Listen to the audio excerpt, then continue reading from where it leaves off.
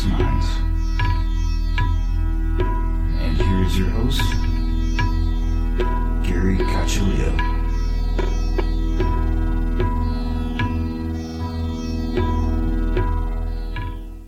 Welcome, everyone, to another episode of Everything Imaginable. I am your host, Gary Cacciolillo. And before we get started, I want to thank everybody for listening and also thank the contributors to my show, who are executive producers Candace Sanderson. He's the author of Reluctant Messenger, and Joseph Simkovic, author of How to Kiss the Universe.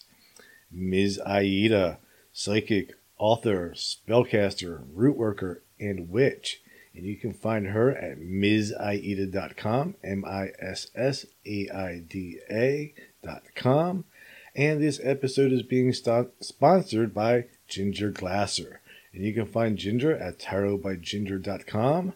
And she is a psychic medium, tarot reader, and healer. And if you are having major decisions to make coming up in the near future, and you want to find out what energies are surrounding it, I highly recommend her, and you can check her out at tarotbyginger.com. And now, without further ado, our guest for today is, let me get his name here, make sure I get it right. It is Donald Altman, and he has written, I don't know, something like 20 books on mindfulness, and he has a new book out called Travelers, which is his first novel. So we're going to talk about all of that. Thank you for coming on today, Don. Oh, well, thanks, Gary. A pleasure to be here. So what inspired you to go from writing 19 books on mindfulness to writing a novel called Traveler? And what is it about? Well, Travelers, it's a different jumping off point for me. I wanted to reach people in a different way. And mindfulness is kind of part of this book, but this book is really about expanding your consciousness, expanding your awareness, and not being caught. I really think we're caught in the stranglehold of a materialistic worldview nowadays, and I really think it's seeped into the mental health care and how it's being given to people, and I think we need to get back to a more holistic, whole kind of view of what is mental health, what is healing. And so that's kind of the core of the story. So the psychiatrist is taken on, he's very science-minded. He doesn't want to see anything past the logical and the rational. And I meet so many people like that, not just in this field, but just in everyday life, of course, where science is kind of like the new religion, basically. Right. And so he's unwilling to entertain anything beyond that. But he's suffered a great loss. He lost his daughter in the book. And so this is kind of ripping his family apart, and it's affecting his whole life. And then he encounters a traveler. It's a woman she calls herself Traveler Jackie, and she's got a dog. It's really a sentient canine who is with her. And around the same time, this young suicidal patient comes into the psych unit, and he is kind of forced to take this mystical, spiritual initiation, a shamanic journey, if you will, and it turns his whole worldview upside down. All topics that I cover quite a bit, actually, about, using spirituality and, integrating that with therapy and other healing modalities that are more holistic and natural. Did you write the book because as a novel format to reach other people that might not read a more technical type of book? I think I did, but also I think it was a story that just, it really just wanted to come out of me. I just really wanted to share this story. I started writing it, and I didn't really know where it was going to go. It was kind of an interesting process. And so I wanted the character just to be who they were. It's a funny thing. I've had people who actually read the book, and they said, "Well, that's you." And I said, "Well, no, it's fiction. It's not me." I've worked in that field, and I wanted to bring people into that kind of world in a realistic way. But when I said that's not me, of course, the characters are composites, like the young man was a composite of maybe different people I've worked with. So yeah, some of the experiences of how the psychiatrist, and I'm not a psychiatrist, I'm a psychotherapist, so I don't prescribe meds like a psychiatrist would, but the psychiatrist in the story, he does some therapies that I'm familiar with, so there's some, truth in there about how you actually work with a client and what's going through your mind and that kind of thing. Mm-hmm. But I want to bring people into that world, but mostly it's really about, facing new realities. What do you do when you start seeing things differently? How do you get to that place? How do you open up in that way? And when he starts to experience some out of the world kind of transcendent realities through contacting these other people who come to the unit, he thinks he's losing touch with reality. He thinks he's having a psychotic break. And people don't know how to handle it when that happens. And I think we all have the capability to see or contact beyond this material realm. Mm-hmm. In the book, I call it the quantum collective. That's a term that I came up for that. And the idea that we're kind of like, our matter is kind of like frozen light.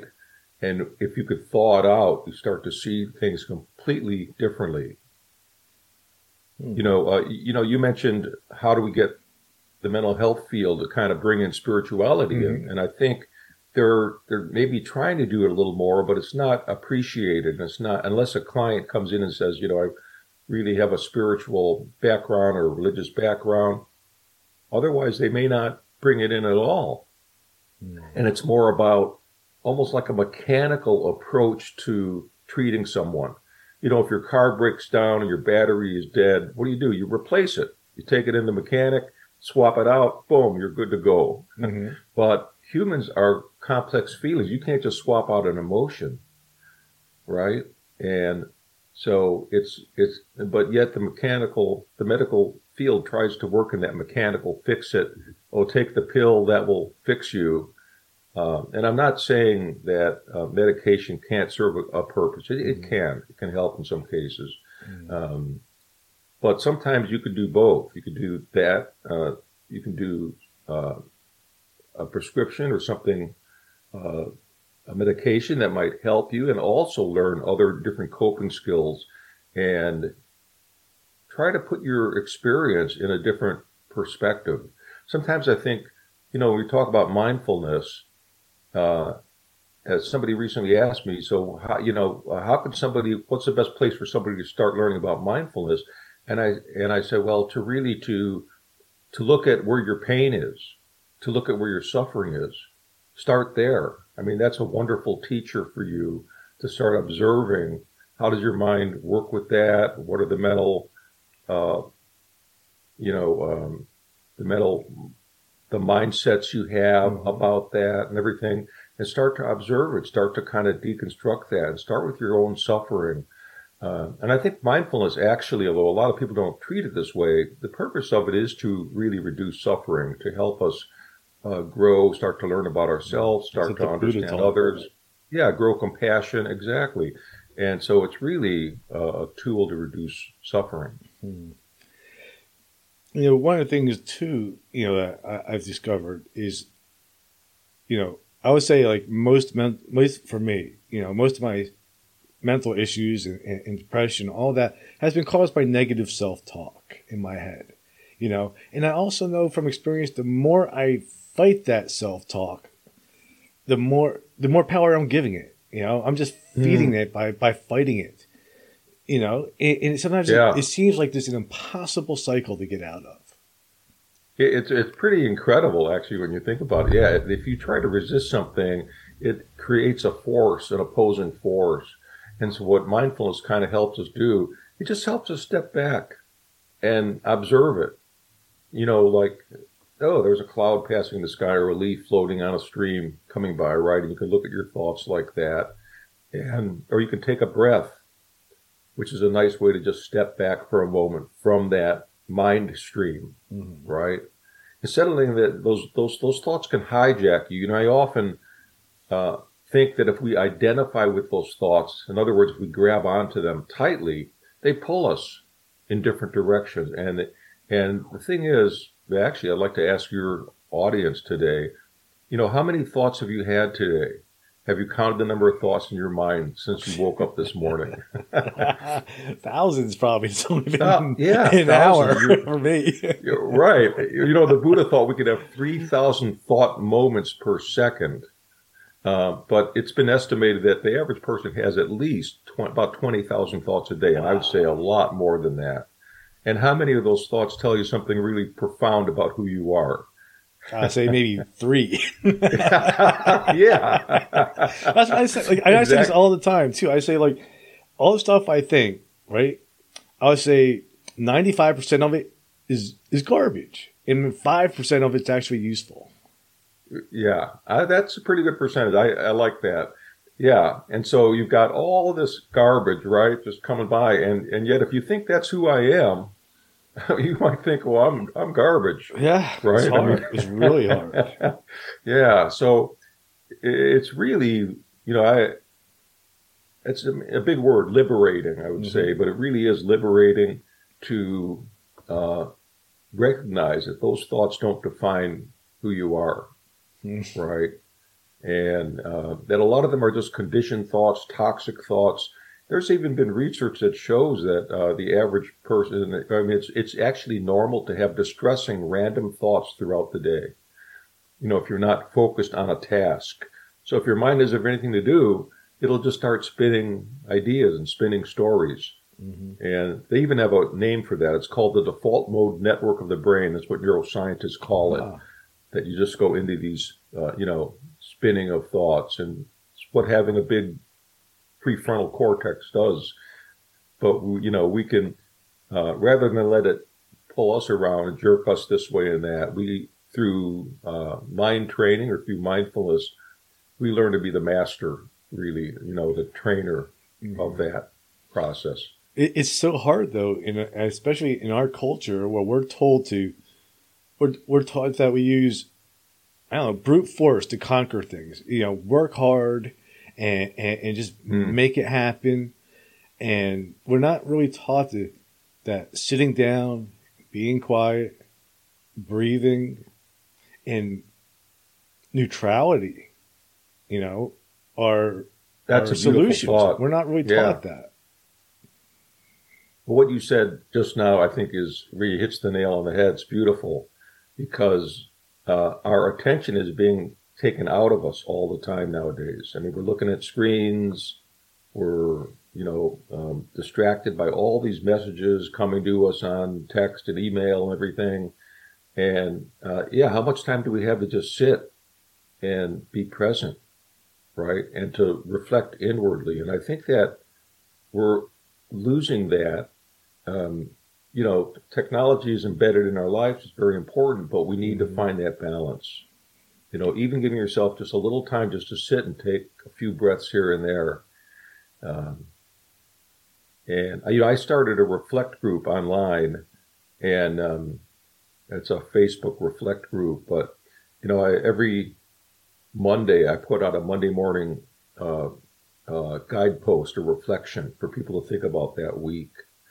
This is a way to stop and have something to focus on and to think about that, you know, you can use and say, hey, at the end of the week, I did this. And I think we don't have to go, I mean, I went into a monastery for a period of time, but what I've learned is you don't need to do that. And I wouldn't recommend it actually for a lot of people, that we can just do what we need to do just in a little bit here and there. Even a minute at a time can make a difference in helping you get a new perspective. That's something I still have trouble reminding myself that even if I sit down for 5 minutes, it's beneficial. So like sometimes I'll be like, I'm not going to sit down and meditate today because I don't have 20 minutes to do it. Yeah. You know, and I forget, like, you know, 5 minutes is still there. It's still going to have benefit to me. Yeah, I did I was actually contacted to be part of a study that was done at the University of Portland. with the priests there who work in these very impoverished parishes, and so they were under a lot of pressure. They many of them were older, and they some of them had been identified with heart issues, heart problems, and they didn't have the time to go through a big, mindfulness-based stress reduction program. And so they asked me, what could you do to train them in a very brief time, and then we'll actually measure their measure their heart rate, measure their blood pressure, measure their stress levels before and after, and see if even a brief mindfulness training can help. So I went and I gave them a 1-hour training. And what I did was I taught them how to just and I called it contemplative breathing. I didn't even use the word mindfulness because I thought, you know what, they're going to connect more to the idea of contemplation, right? And prayer and that kind of thing. So that's how I tilted it kind of in that direction for them. And so I had them do a mindfulness practice. They could do walking. They could breathe while they were saying some prayers. They could, just sit if they wanted to. But I opened it up and gave them different options. But so 3 times a day for 3 minutes each time. So it was 9 minutes total a day. And at the end of a month, we measured them again, and they took a stress test. Their stress level went significantly down, and their heart rate and their blood pressure went significantly down. So really only need to do a few minutes a day, or 3 minutes at a time, even. So, in arts, is there any, you're talking to sort of like a little bit about, going to more of a holistic type of living. How do people do that? I mean, it's so hard to survive just as it is. And the idea of, trying to simplify things, even just a little bit, even trying to get rid of some of the little things that seem unnecessary, and I don't know, it's just very difficult to unclutter life. Yeah. That's a great point, because we start depending on things, and we can't do without them. And so, what I would do is I would think, how are all these things that I'm using in my life, how are they either helping me get closer to people or keeping me away from people? So I think relationships are one of the most important things we can have to help us grow, to enrich our lives and give us a sense of, fulfillment and meaning. Mm-hmm. And if all the little things we're doing takes us away from that, then we might want to consider making a change. I mean, so I like people to become their own detective in their lives, kind of, and become an observer, and start to really look at this stuff. I had somebody who got some new, was electronic gear one time, and she said that she actually discovered that she was spending less time going outside, getting on her bicycle with friends and doing some things that she really enjoyed. And she was stuck in her room doing this electronic stuff. And so she made the decision on her own once it came into her awareness of that, what she was missing. And she wanted to find more balance. So she still did the electronic stuff, just a little bit less, and reconnected with her friends. The other thing I think is that sometimes it's just about how you engage in the moment. So even if you're doing something that, you're on the computer or you're looking at your screen, you can still do that with presence and bring mindfulness into noticing the colors on the screen, noticing how your fingers are moving as they're tapping or texting. I mean, bring yourself into full presence with that moment. And that, I think, is a wonderful way just to find a sense of tranquility. That's like the as Zen saying, when washing dishes, wash the dishes. When chopping wood, chop wood. Yeah. That reminds me of a story, if you don't mind, I could tell about this person who didn't understand what mindfulness was, and he heard about this mindfulness clinic. So he went there and said, "You mind if I just watch and observe all day?" And they said, "No, be our guest."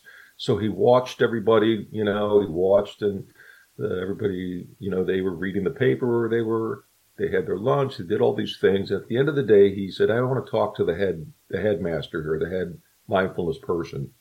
So they tracked that person down, and the gentleman came over and said, "Oh, what can I do for you?" And this guy said, I've been curious about mindfulness. I watched what you did here today, and everything you do, I do.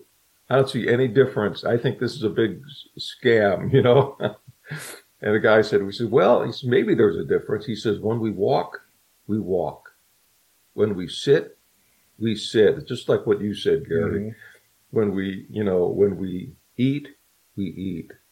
Full presence with each one of those things. And it really does shift how you experience things. When I was in the monastery, for example, they had a sign up on the walls. It said noble silence in the dining room. And so when the monks would eat, we would eat in silence. But there was such attentiveness because we were present, or at least they were. I won't talk for myself, but I noticed that when I finished my bowl of rice or whatever, somebody would be holding out another plate for me if I wanted more. So it was just a wonderful attentiveness to everybody. And so even though we were eating in silence, but there was just, they were eating, but they were also present with their surroundings. And so it was a beautiful lesson for me. I remember experiencing that, and that's what kind of stayed with me. And that's hard now. We live in a society that wants to keep us distracted. Its goal is to keep us distracted and make us, consume. Well, it's interesting too. I think, especially if we're having something difficult in our life is happening. And in the book Travelers, for example, the psychiatrist there, he doesn't want to deal with his grief, and he keeps himself occupied reading journals and doing all these things. And at one point, this supervisor, where he goes, I'm not really giving too much away here, but and she tells him that he's afraid of silence. In fact, the traveler tells him the same thing. The traveler is trying to help him to learn to find silence, because only then, it's like all these thoughts are like static. You're not getting a clean signal. And so you need to kind of let all that static settle and find that stillness. And then you have a different experience of consciousness. You do. You definitely do.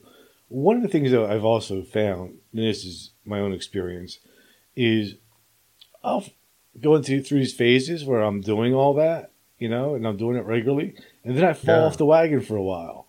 And then once I fall off the wagon, then I start beating myself, and that keeps making it worse, and then it's really hard to get back. Oh, yeah. Yeah.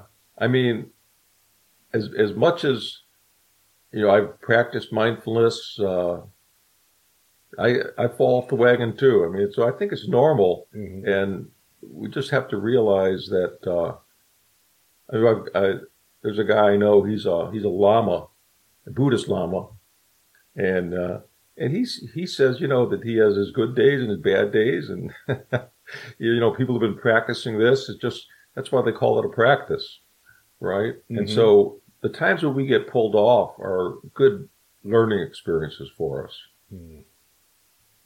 That's a good way of looking at it. Yeah, rather than beat ourselves up, right? I mean, I always believe if you're in a human mind and you have a human body, you're going to have frailties, and you're going to have things that are a challenge for you, and you're going to have loss in your life, and so. And yes, it's an obstacle, but it's also an opportunity to grow. And I think that's really what we're here for, is to grow our consciousness, grow our connection. I don't know. I still haven't figured out what we're here for. Like you were talking about too, like your character experiences this grief, and then he doesn't want to sit down with it. Now, I've certainly experienced my share of loss, and and I still don't particularly like sitting down with it because too it makes me question like. We're all taught, like if you're Buddhist and from a Buddhist tradition, always talk about impermanence and, how that causes suffering and clinging and all that, But when you experience it experiencing like a death, and especially like a death of a child or whatever, Yeah. I don't know. Sometimes it makes life feel meaningless. I mean, at least for me. I don't know if other people that go through grief feel that thing where they look at life and you're just like, what's the point? I'm going to die anyway. Yeah. Well, I think what you say is very interesting because I've kind of felt too that, the Buddhist approach of non-attachment, non-grasping can sometimes be either taken too far or misunderstood. And there was this parable of the mustard seed, which is a very popular parable in Buddhism, about this woman who, back in Buddhist time, and she's got a baby, and then baby died, and she won't let go of it, holding on to it, just, clutching it. And she hears about the Buddha coming to town and hears that, well, here's a guy, he's been known to do different miracles and things. And so after the Buddha gives his talk, she goes up to him and says, I hear you can do miracles. You've got to bring my baby back to life. I beg you to do this for me. And the Buddha says, you know what? He says, I will do that for you. But first, I'll only do it on the condition that you can go around the village and find one person who has not lost someone dear to them. And she goes around to the village, knocks on every door. And of course, everybody has endured loss. She goes back to the Buddha. Finally, she says, I have to let go of the child. But I think when it comes to loss like that, I think we can both find a middle way. I think that the grief we have, and a mother's grief, or anybody who loses somebody, that could last a lifetime. There's no saying you've got to get over that. I think it can last a lifetime, and it's kind of a living letter of love to that person who you've lost. And it's a way of saying life is precious. I mean, I think it plants the seed, potential seed, to say this loss shows me just how precious life is.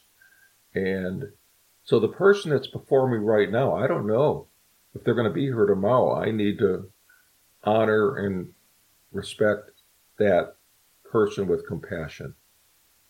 So it can be a very powerful thing. So I think sometimes we think of things in all or none, white and black, like, oh, you've got to either completely let it go and get your life moving again, or you stay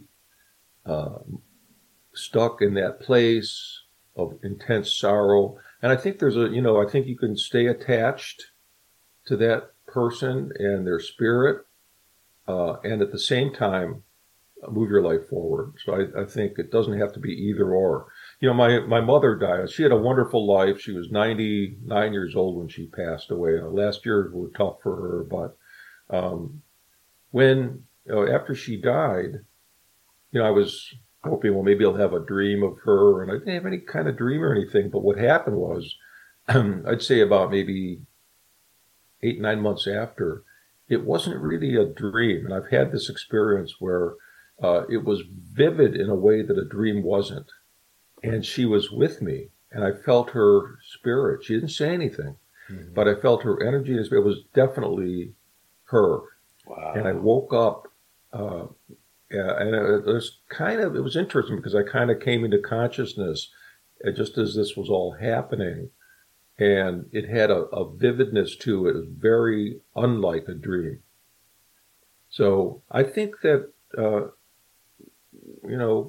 we're all travelers here. I mean, that's maybe the basic of the idea behind the book Travelers is, when you travel to a different country and you don't know the language, you feel lost, and you depend on the support and the help of others in that place, right? And the same thing here. I feel like we're all travelers here, and we're kind of passing through, and and we can help the other travelers, and that's an honor. I mean, that's a great ability to be able to offer that to someone. That's a I've kind of talked about a lot of perspective. different ideas there, Gary. I know it's a beautiful perspective, though. The idea that we're travelers and helping each other through it. Yeah, and that's kind of what the it's not giving away any story points or anything, but that's kind of like the perspective that the psychiatrist gains at the end of the story through all that he's been through. So even though this story was kind of a traveler's kind of inspired by One Flew Over the Cuckoo's Nest, and I love that, this is a more hopeful kind of an ending. Spoiler alert. One of the things sometimes I think, and it's sort of like going in a little bit of a different direction now, with people that are, suffer from like certain mental illnesses or like schizophrenia, for example, I wonder sometimes though if, not that they're perceiving something that's not there, but like it's like a filter has been taken off and they're perceiving more than what we're perceiving. Do you think there's anything to that type of theory? I do. No, I don't think that modern psychology or neuroscientists would say that. Mm-hmm. But what you said is my belief. Actually, I went through a major depressive disorder when I was in my early 20s. And at the same time I went through that, I started to have experiences out of body, not just out of body, but also even experiences of what might have been reincarnations. I don't know how to really describe it, but it was just like this vibration just was so powerful, like a freight train coming through my head. And I remember thinking at the time, this, and I'm really grateful that I thought this, but I thought, here I was in this heavy depression, but I thought, whatever this is, it must be natural. I'm going to let it occur and just see what happens. So the vibration would occur, and then I'd start to have some different transcendent experiences. And I saw it almost like so I didn't pathologize it or anything. No, it's a good thing I didn't tell the therapist that I was seeing at the time. I don't know what he would have thought. But I did actually tell one person who thought this person was a neuroscientist, not a neuroscientist, but a neurologist. Mm-hmm. And I didn't tell them it was me. And they said, "Oh, that person's having epileptic seizures." Well, I knew that wasn't the case. So it's not understood, but the way I felt it was giving me a view into saying, hey, yeah, you're going through this depression and life is hard right now, but there's more. This is only just a part of what you're able to tap into. And so it gave me a sense of relief, actually, that I didn't know when these experiences were going to happen. And actually did some experimentation with these experiences where I was able to try different things. And I still occasionally get those experiences. But, I didn't confuse that with... what I always tell people, you might have some kind of a vision or but it's what you do out here in your day-to-day world that really matters. Mm-hmm. And that's what I've always felt. And a lot of people say, "Oh, I wish I had that." Well, it's okay if you have it. I mean, and I think just seeing the beauty, losing the I, the me, the my, the mine, losing that ego identity, which we can easily do by just connecting with nature and just absorb, like we did when we were children. Mm-hmm. You'd see a rose for the first time and you say, "Oh my," it would blow your mind, as a kid. Or you'd see a hummingbird or something in nature. And now and we're older, it's like, oh, another rose, another hummingbird. We miss it. We miss the newness, the joy of those experiences. Right. And that's what gets us out of ourselves when we're able to do that. And so I think spending more time in nature is important, and that can help us kind of recover that lost part of ourself and help us expand our sense of self. So, it's interesting. You talk about schizophrenia. I think some of it might be, for some people, it could be just the valve that kind of narrows everything that can come through is opened up, and we're inundated with too much. So it's possible. I know that medication does really help people who are unable to function because of that. Mm-hmm. I also know somebody who had who was institutionalized with schizophrenia, who was later leads a normal life, and he had gone to a monastery, and I think it was some Buddhist monk told him he was having an awakening experience. So that's probably a small number of those, but Right. And so he was able to integrate it. How do we integrate these experiences? I think is important too. For me, I saw it as being something that helped me just get a bigger view of things, and that it was temporary. I didn't have to go and try to have to be in that space all the time. And and to this day, I can't tell you if some of those experiences were actual reincarnation experiences or what they were. But I just accept that, the mind is infinite in what it's able to do. There's a whole there's a universe out there, but there's an innerverse that's just as vast inside. And in fact, one of the teachings there are some little teachings in Travelers. Maybe I couldn't get away from doing that, but one of the psychiatrist goes to see a supervisor at one point because he thinks he's losing his mind with everything that's happening. And she had been to India in the story, his supervisor, and she says to him the words of Vivekananda, who was a 19th century Hindu sage who came to the West, was one of the first people actually to bring Eastern ideas to the West. And she tells him the words of Vivekananda, which were let me get this quote right, the infinite universe, the infinite library of the universe is in your own mind. That's what she tells him. And it's important. Think about that for a moment. The infinite library of the universe is in your own mind. The idea that the universe came from something the size of a pinhead and that consciousness is in us and intelligence is in us means that somehow the potential was already in that pinhead. So it does make you think maybe we're the evolving consciousness of the universe, of the cosmos. Mm-hmm. So I like to think of things in terms of we're evolving. It's not like we're stuck. Well, when you look at physics, it looks like we're less matter and more consciousness. Oh yeah. Our very atoms may be conscious. They probably are to some extent. Because the harder they try to find like actual physical matter, they're not finding it. Right. We don't even know what this is. Yeah, that there's so much of the universe that isn't matter. That matter is just a very tiny part of the entire universe. Mm-hmm. Yeah, it's very interesting. My theory is that that matter doesn't exist, and that we're just sort of living. It's like the Hindu idea that we're just living inside of a dream. That there's this great cosmic dreamer having a dream, trying to understand itself. So, in order for it to understand itself, it has to have every possible dream.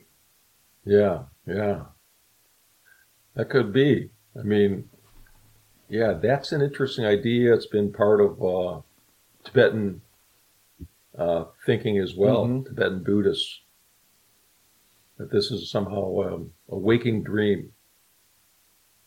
And somehow we forgot that we're part of it. And now we believe that we're real. Yeah. And I think part of life is to kind of,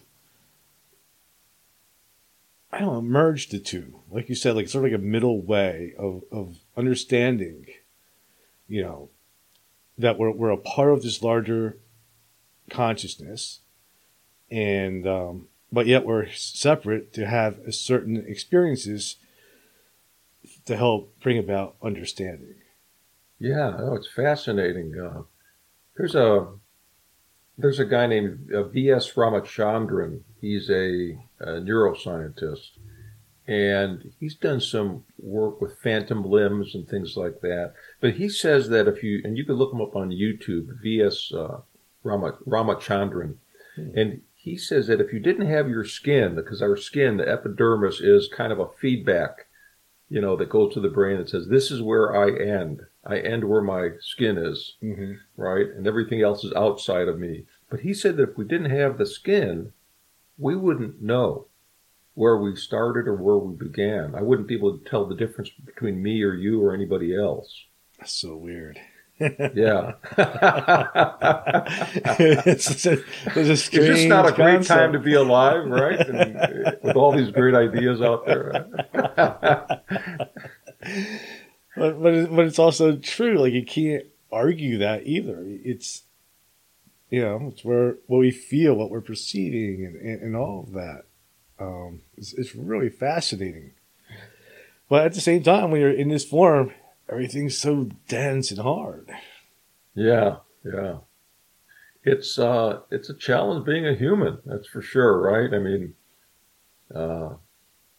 but we have an incredible gift to be here. In some ways, I feel like and the other thing is that our genetics, they probably hold somehow all the memories of our ancestors, think about all the suffering that, and I think we've really evolved to a much better place, actually, with all the turmoil in the world. If you think about all that our ancestors had to go through, all the trials and difficulties they had, that somehow that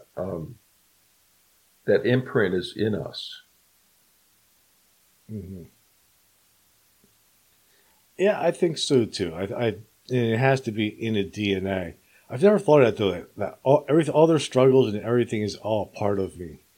Maybe that's why I'm cranky a lot. Well, maybe that's why we're in a kind of the world's kind of cranky right now. So.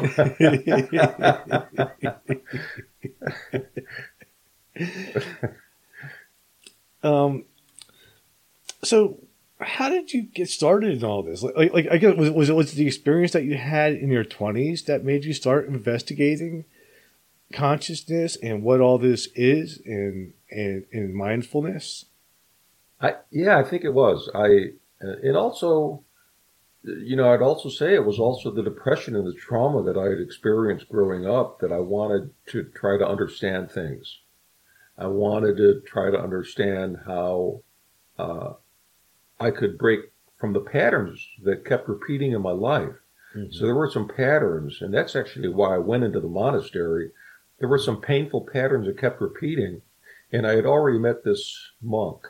A friend of mine, I remember, said, there's a monk I think you should meet. And I met this U Thilananda, who's a monk from Burma. Mm-hmm. It's a well-known teaching monk in the U.S., and I didn't really know anything about that, except that when I met him, he had a sense of availability and a sense of openness and compassion I had never felt before. And I'm from Chicago originally, and you didn't find people like that on the street corners in Chicago. But so I was, so when I went through another one of these painful losses in my life that was repeating that pattern, I thought, I wonder if I could ordain with this U Thilananda. And I found out that I could. That he was the head of a monastery out in the San Bernardino Mountains outside of Los Angeles. Mm-hmm. And so I ordained because I wanted to find out if I could break this pattern. And I also wanted to find out, how did somebody transform into the kind of person that he was? He couldn't have always been like that. And did we, the seed of that potential is in each of us. That kind of blew my mind. And so I was able to learn from him, and it was a real gift. And I was able to start to look at those patterns and start to see the root causes of those. And if you see that, it's like a weed. You could pull out the weed. You have to get it from the roots, right? So what kind of things cause these root patterns? Is it our childhood experiences, our parents, or Well, I think that's a good start. Yeah. And in my case, there was some abuse in the family and trauma that I can look and I can say, wow, that's gone down generations, mm-hmm. right? Some of that stuff's hard to notice because when you're growing up in it, you don't know anything but that situation. So to you, as a child, this is normal. Like this is what your blood and it follows you up. And then you go out into the real world. You say, well, part of you will be like, oh, you know what? I don't want to be like my parents, of course. So you try to do something else, and then somehow you end up just like your parents. And then before you know it, you're like 50 years old, and you're looking back, and you're like, now I see it. Yeah. It's like, imagine a fish that's swimming in a dirty, that has a dirty bowl of water. It doesn't know it's dirty. Krishnamurti, who was a great teacher in the last century, he said, it is no measure of health to be, is no measure of well-being to be adjusted to a profoundly sick society.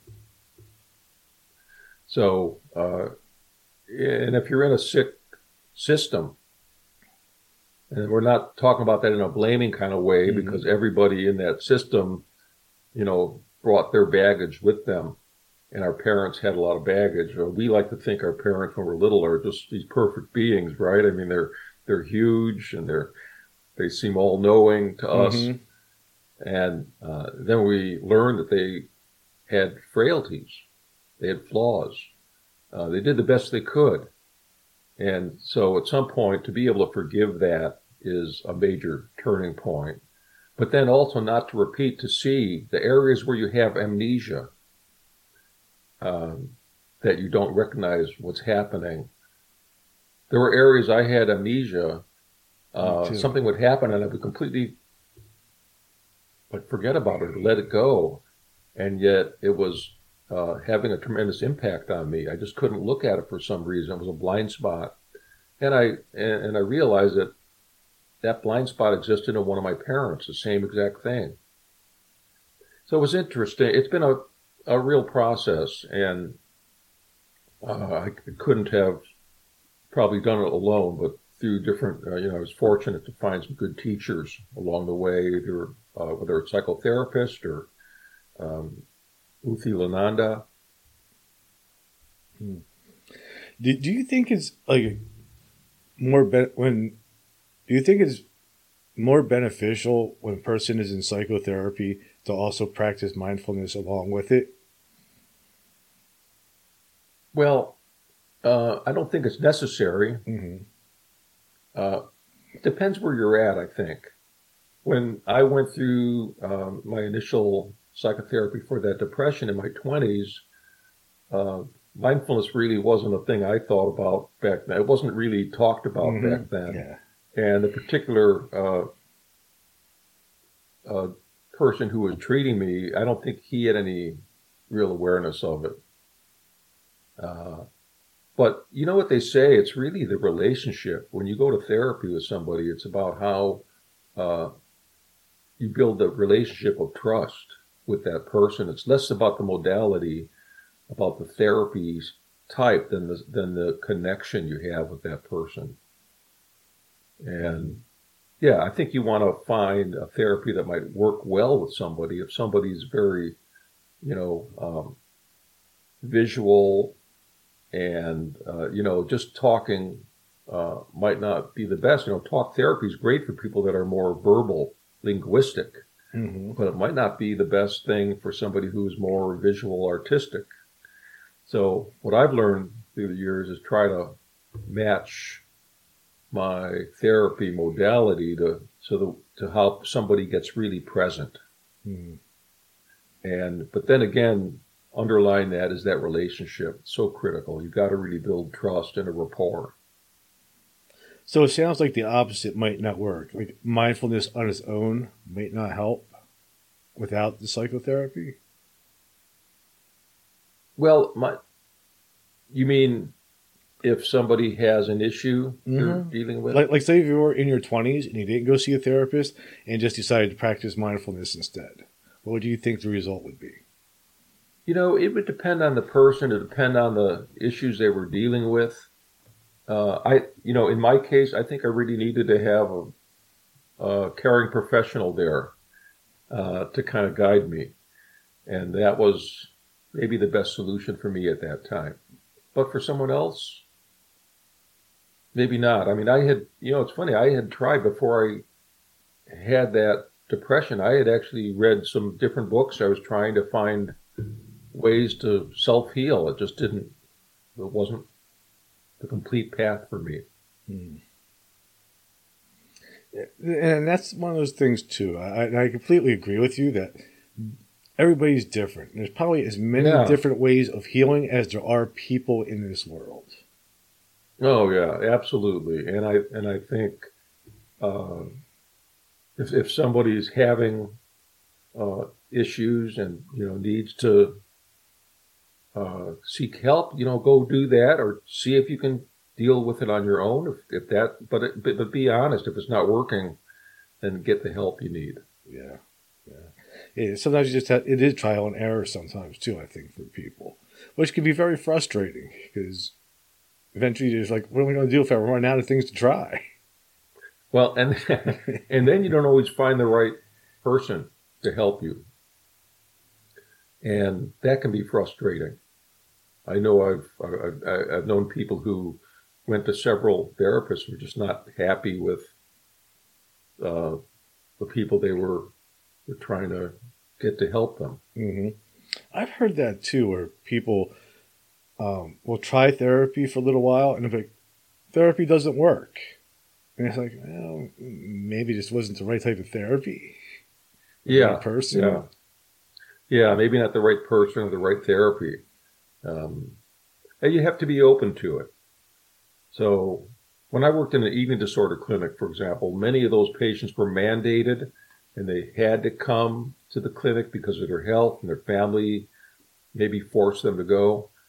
And if they didn't want to be there, I mean, as a therapist, you would do all the heavy lifting and they weren't really doing anything. And so it wasn't going to work for them. And so a lot of times we had to actually tell their families, so-and-so doesn't want to be here. So we think it's best if they discontinue therapy. And then what I found too was that sometimes maybe, 6 months later or a year later, that person would return because they wanted to return. They were ready. That made all the difference. So you really have to be open and willing to receive the help. Yeah. That's part of it too. I think like what you're mentioning too, like when you are there though, you are sort of planting the seed. So even though they're not ready for it, when they walk away and they're going about the daily business, part of them starts going like, they can't forget the little bit that they did learn when they were there. And then a year later, it's like, I got to go back. Yeah.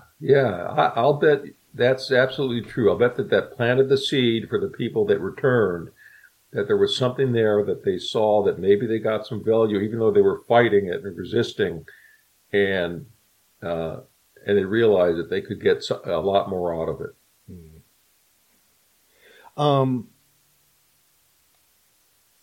So, in your book, like I don't want to give away a plot, obviously, but I don't know. I'm kind of going back to the grief thing again.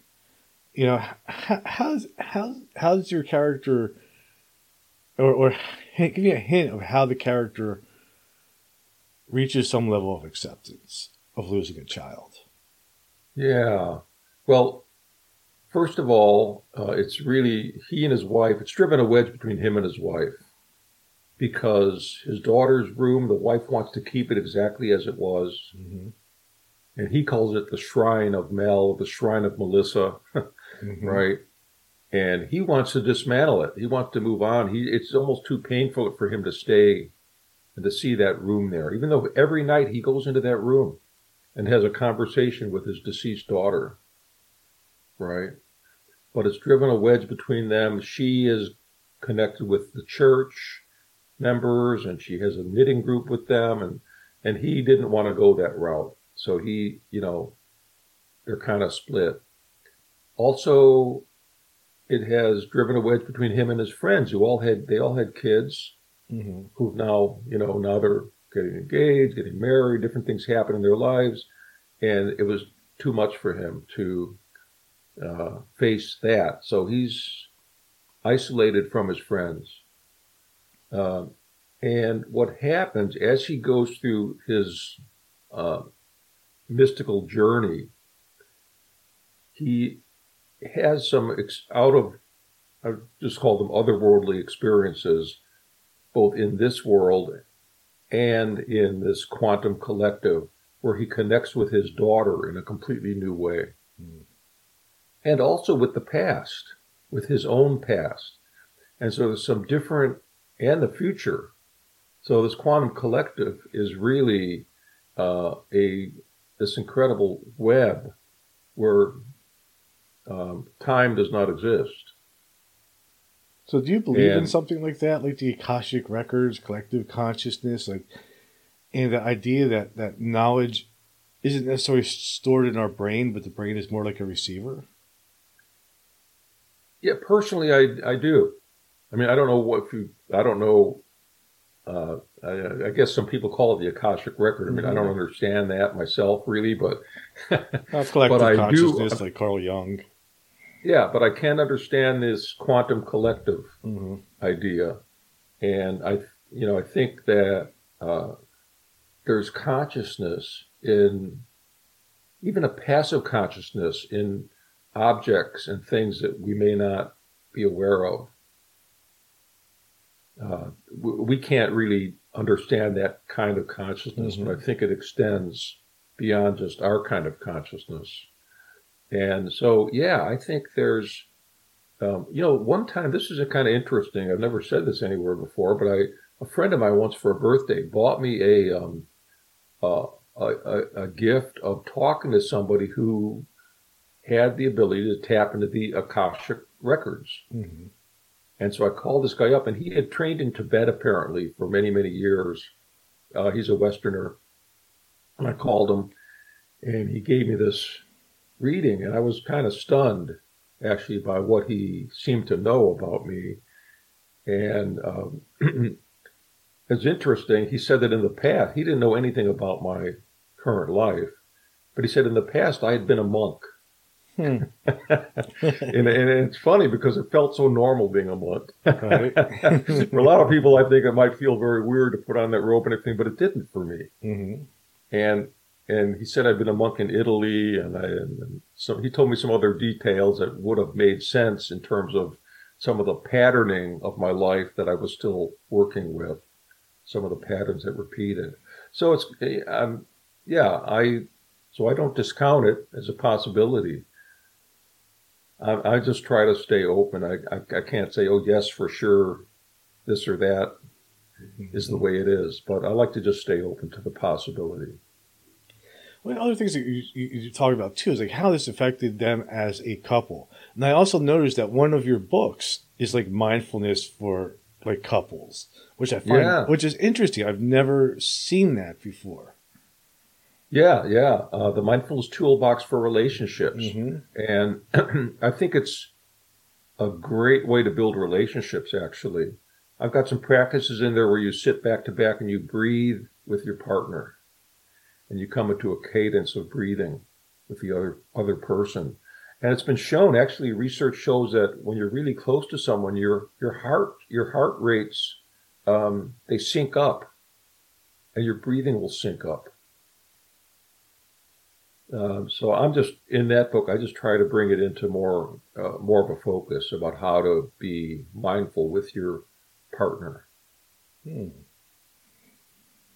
Interesting. Why did you think that opposites attract?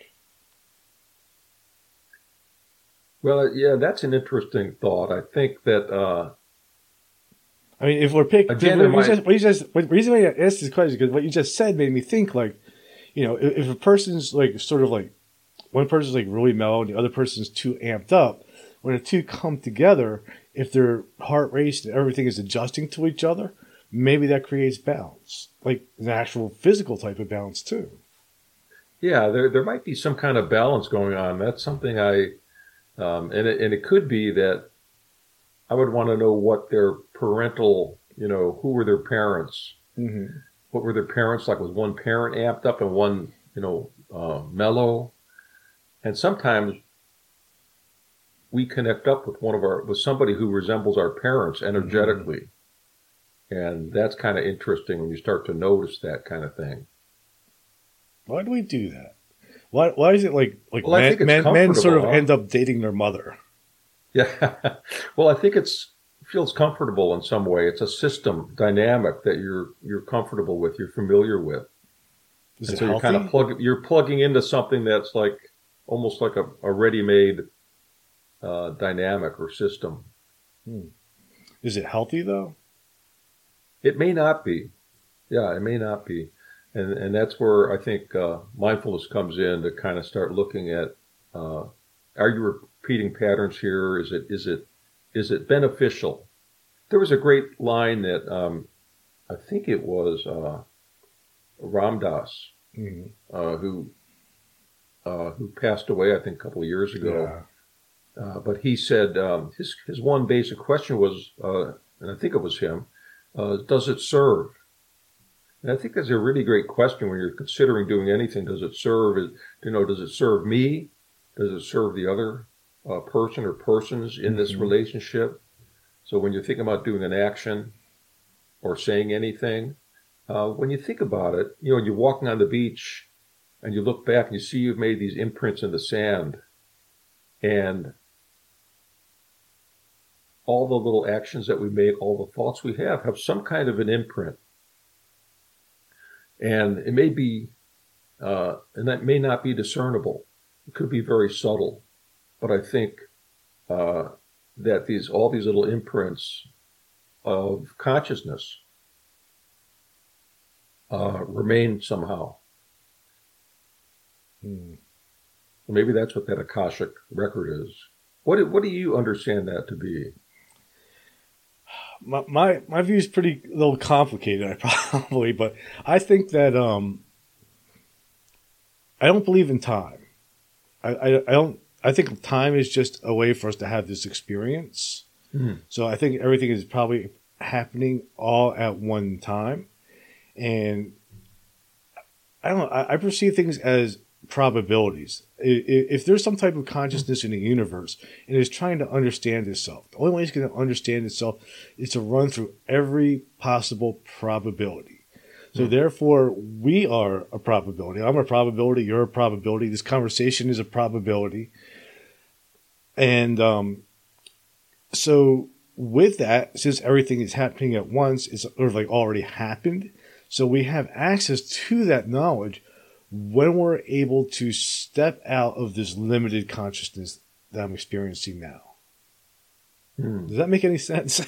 To me, it does. I mean, it does. And I don't know if it would make sense to everybody, but it does make sense to me. Yeah. There's this limited consciousness that we're kind of stuck in. And our senses they're limited. We can only see so much wavelength of light, for example, through our eyes. Other, cats and animals can see at night. I mean, so, yeah, our senses are limited, but there's a way of really expanding and opening that up. Yeah, my theory is the same way with that as it is about my thoughts. Yeah, I said my thoughts, like 95 of it's junk and 5 of it is good. It's the same way, like with reality. I think like at 100%, I'm probably only experiencing 5%.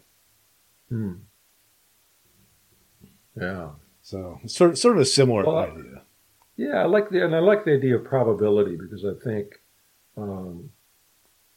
it's a little similar to me to, well, possibility. Mm-hmm. And we need to open up the possibility uh, and not the impossible. There's a great quote from Francis of Assisi, which I can't remember the whole thing, but he said, first you need to see the impossible in order to realize the possible, something like that. I don't know if you've ever had the opportunity to visit, sacred sites or anything like that. I once led a mindfulness tour through Tuscany, and one of the places we took the group to, was Assisi. So we went to the church where St. Francis of Assisi was buried, the tomb there. And the group went to lunch, and I stayed behind. I just wanted to sit in that place, and I was moved to tears. I felt an energy there that was just very powerful. And I think there are certain places where, different spiritual energy is accumulated. Have you ever experienced that? I've been to like the Mayan ruins in Mexico, and I could certainly feel an energy. I don't know if it was, but that one was like a little bit of a heavy type of energy for some reason. But I mean, there are places that I felt that way just in simple places in nature. Where I would just be walking in the woods and find something that's completely beautiful. And it's just like, how has nobody noticed this? Think about that. That's a great idea. I mean, how beauty can uplift us, how it can make us feel. That's pretty incredible, isn't it? That we're able to tap into feelings. And I think one of the things about, just getting back to mindfulness for a minute, is we're very centered with thoughts, so we're very, mental in our culture. But to be able to drop into the body and experience things that happen through the body, and actually share a technique that I've used, a practice that is in the Traveler's Book. And I don't know how people would do that by themselves, but to experience something without the story, without the mental story of it. So something happens, and let me give an example. So something happened with me and a friend, for example. It was kind of upsetting. And I thought, okay, what would it be like for me not to process this through my mind and through what I'm thinking about what happened, but just experience it through the body? And, well, it was just a completely different experience without the mind having, preset conditions on this is okay, this is not okay, or whatever. And just experiencing it through the body gave me a completely different outlook or feeling about it. And it changed how I processed what had happened. And it was better for me having done that. So sometimes, and again, maybe that's because of that 95% of the junk that's getting in the way, that I think there's a way for us to actually experience a lot more that's happening in our lives, not through the head, not through the mind, but actually through the body. I think so too. I think we can definitely sort of, in fact, Anam Thupten, he's a Buddhist teacher. He would always use this phrase called "drop the mind." So, the idea is to let go of the mind and just be in the body. Yeah. Yeah. The body is really a wonderful way to get grounded, too. I had somebody one time who experienced, I remember it was a client who experienced depersonalization. So he felt nothing was real. It was like you were in the Matrix, right? And what I had him do, I said, is there somebody in your family who you're really close with and it turned out his grandfather, he mentioned. I said, is there an object that you have that connects you to your grandfather. And his father had given this small object. So I said, next time you feel this depersonalization, I want you to grab that object your grandfather gave you. And that brought him back. That grounded him in the memory, and that object probably had a lot of energy in it from the grandfather. So it's interesting to see how we could process things a lot of times not through the head. It is. We can do it. One of the things that I wish I could just do that all the time, 24 hours a day. I wish I could be grounded and mindful, 18 hours a day because I don't sleep fast. But I don't, obviously, I might probably throughout the whole day. I mean, maybe I'll spend somewhere between a half hour to an hour actually present in my life, it seems like. Yeah, that's pretty good. You could do that length of time. Well, now you just made me feel better. Yeah, you're actually a mindfulness master if you can do that. Well, I'm definitely no master at anything. So I know we have to wrap it up because you have another appointment. So before we wrap it up, any final thoughts? Anything I missed? Well, and where people can find you and find your book too. Yeah. Well, thanks, Gary. Well, I guess as a final thought, just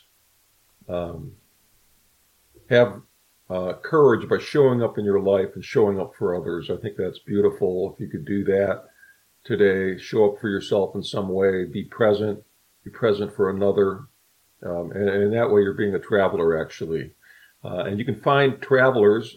It's available through Amazon or Barnes & Noble or any of the independent booksellers online, or you could order it from a bookstore if you have a favorite bookstore. You can go to my website, mindfulpractices.com, MINDFUL practices.com, and you can see all my books there. I also have some online courses and CDs that are available. So that's a good place to connect or sign up for my newsletter, which has information. And that will also link you to, I do a blog on Psychology Today, which is the Practical Mindfulness blog. So I always have a lot of tools or things you can use to bring mindfulness into your day. So those are just a few ways. And also I like to say, if anybody has questions, my email's on there. Reach out to me. It comes to me, and I like to answer those questions if you have questions from our talk today with Gary, feel free to shoot me an email. Awesome.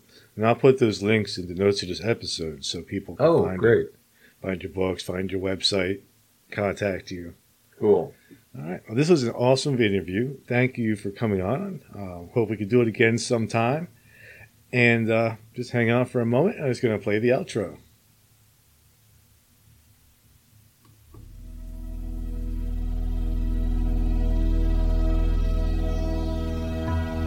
Thank you for listening to Everything Imaginable. You can reach Gary at everythingimaginable2020.com or message him at everythingimaginable2020@gmail.com. He's also on Facebook, Twitter, Instagram, and LinkedIn. You can buy t-shirts, coffee mugs, and other merchandise to support the cost of producing this podcast. Click on the merchandise link at the top of this page, www.everythingimaginable2020.com. You can also buy the book Enlightenment Guaranteed. It's the only book on Zen that you'll ever need. You can find it on Amazon, and it will change your life. Because remember, everything that it says was first imagined. If you loved what you listened to today, don't forget to rate, review, subscribe, and share. Again, thank you for listening to Everything Imaginable with Gary Cochilio.